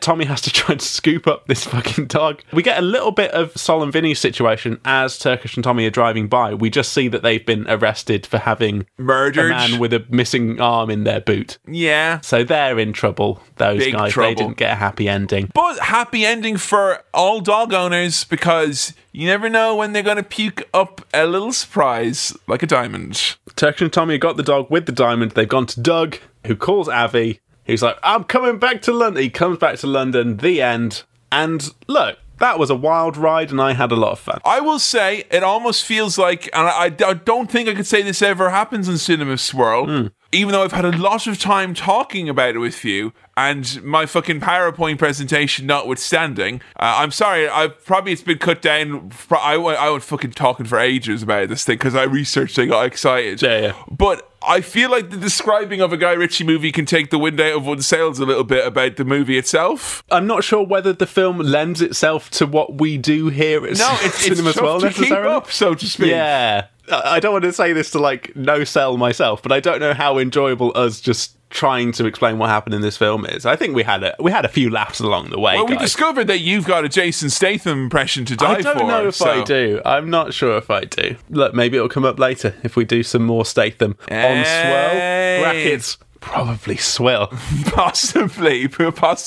But look, there's loads of things wrong with this, right? But look, it's the year. We've spent so long talking about, like, you know, the late 90s and all that. Like, it feels like we've had a season of 90s movies here recently. Yeah. We talked about this on Con Air and Face Off, about, like, you know, what was on the mainstream Hollywood movie at the time. I mean, this isn't mainstream Hollywood. I mean, it seems now, but, like, it was a British movie that was a kind of a bigger production, because the previous one was a surprise smash hit.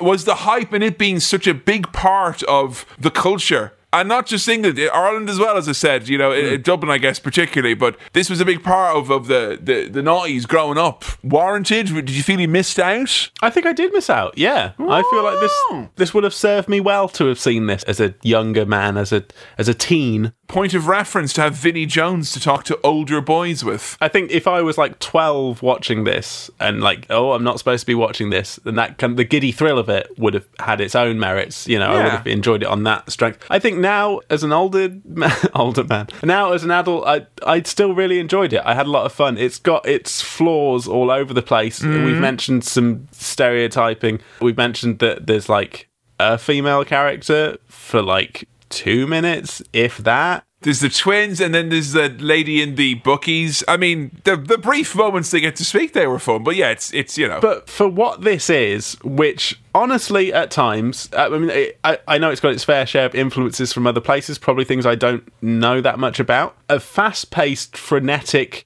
kind of British Tarantino-y looking, feeling film. There's a reason why Guy Ritchie spent the rest of his career after a few other different things, but a lot of the time it felt, particularly movies like Rock and Roller and Revolver, that he was really trying to capture this spirit. And if anyone who deals in nostalgia like we do here, it's very easy to know that that's not an easy thing to replicate. And I would say near impossible. A man who's gone from his 30s to his 40s trying to recapture the spirit of his 20s is probably not the greatest way to approach your body of work as a director. I feel like the trajectory of Guy Ritchie, this more often happens, or maybe it does happen to directors quite a lot as well, but happens to bands. I get the feeling that these first two films are like kind of revered and loved. And there's been some shit since. There's been times where it's like, oh no, actually it's a return to form for Ritchie, and then everyone's like, no, it's not quite the same as the old. It's a game of shadows. Give it a chance. Guy Ritchie is essentially Weezer here, and. Does that mean that King Arthur would have played in Fortnite? Is that streamed exclusively on the... It does mean that, I think so. When it played at the cinema that I worked at, no one fucking came. So, oh, God. I never saw it, but I heard that it was a complete stinker. I think a Guy Ritchie's Swill would be a lot of fun, because I think, you know, you've seen... If he could show you one movie... I think he's probably glad that you saw this one, because Lock, Stock, I'd argue Lock, Stock is almost a bit better. I'm sure that people kind of feel like we should have done Lock, Stock before Snatch, but the fact that he's got the star power, you've got your casual Del Toro and Brad Pitt thrown in there, it's very much a, look, I've married Hollywood and East End London and it's a fucking laugh riot. Look on my works, ye mighty and fucking blackguard. Since you were talking about it in the pre-swirl, I looked up that Swept Away thing. It has a reputation of one of the worst films of all time. I thought it was just a bit shit. It's actually like really like famously shit. It's like, where the Tarantino started taking him over and he's like, come on Madonna, get in a car and drive real fast. No, I'm not a stunt driver. You are now, baby. Come on, here are the keys. Jingle jangle. And I remember the marketing push for that King Arthur film being like hard, strong, and no one went to see it. It was strong and not brave. It was I think David Beckham's in it. I think Ed Sheeran might pop up as well. The whole gang's here. Do you think Guy Ritchie, in trying to like rekindle some of the spark that made his early films good, was like, we'll get a footballer in and we'll put them in a film and it'll be just like Vinny. It'll be like what we did with Vinny. Come on. Look, it's not 1999 anymore. Noel Gallagher's not going to 10 Downing Street. Cool Britannia is not a thing, okay? It's not. It's all over. It's all over. As a glimpse back to that time, the golden years, to enjoy. I think culturally significant in its own way, or at least as a little time capsule, or as an interesting thing, a British film from that time that is well regarded and at the time and now seemed exciting and fast and funny and interesting. I'll tell you what it is, Sam. In years to come, it'll be regarded as, for the UK, Gen X's We'll Meet Again. That's what this will be. I can't say too much, like, bad about it. Like, I keep having to acknowledge, like, there is stuff bad about it and it's flawed and it's, I mean, sometimes it feels like a bit of a mess and there's a lot going on, but I think that's part of the fun of it. It's kind of fast and makes you a bit dizzy. And... Would you want to watch it again, or would you be more inclined towards going to see Lock, Stock or another Ritchie joint? Actually, maybe this is making me want to check out Lock, Stock, because if that's the same sort of thing and I could just eat this up again, like, you know, chips and kebab meat, just get it down me and enjoy it. And that, of course, is Cockney rhyming slang for Quality Street, chips and kebab meat. Don't forget that one. Well, okay, we'll let you folks decide if, you know, we won't do it immediately, not for a few episodes, but say 4 or 5 episodes time. We're kind of thinking about other episodes too. If you want us to return to this world, I'd be more than happy to do so. There was some great performances in this. Who did you like the most? I think Vinnie Jones got the most, like, untempered praise from you. It felt like you were gushing for VJ. I think I really enjoyed Vinnie Jones mostly because I didn't know too much about his actual acting. I hadn't really seen it, and to actually be like, oh shit, it's good. It's good. It works. Was it like when you finally started watching Schwarzenegger movies for this, and it was like, oh, he's actually entertaining? Oh, okay, yeah. Oh. It's a similar kind of thing. In terms of characters like Sol and Vinny, they're like the comedy there. and Tyrone, that whole gang. I want a movie with just those guys, to be honest. Yeah, very funny. And as I said, this has that kind of TV feel where you could easily spin this off into the stories of these characters and have fun. I think there was a Snatch TV series. Really? I've not heard good things. It was recent and it had Rupert Grint in it. Oh, 2 series. Hey, 2 series. Yeah, 2 series. Add that on the Lethal Weapon TV series for movie shows that have come out that you didn't know about and kind of wish you didn't know about. I don't know. It's conflicted. Look, Sam, you've had a lot of praise. We've discussed some heady issues here today. What I need to know is your nutmeg grating, a.k.a. your star wipe rating. Look, I'm going on gut reaction here, and I just feel really like I had a fucking blast. When I think about the rating I'm giving this, I'm also thinking, what am I saying that this is better than? But you know what, mate? Fuck it. I don't want any of you lot at home to take the jam out of my donut, alright? Open a tin of beans. Alright, I can put a crimp in your day, but I can't take the jam out of your donut. What is this? Don't put a crimp in my jam of beans, alright? It's a 4 fucking star white movie. You heard it here first.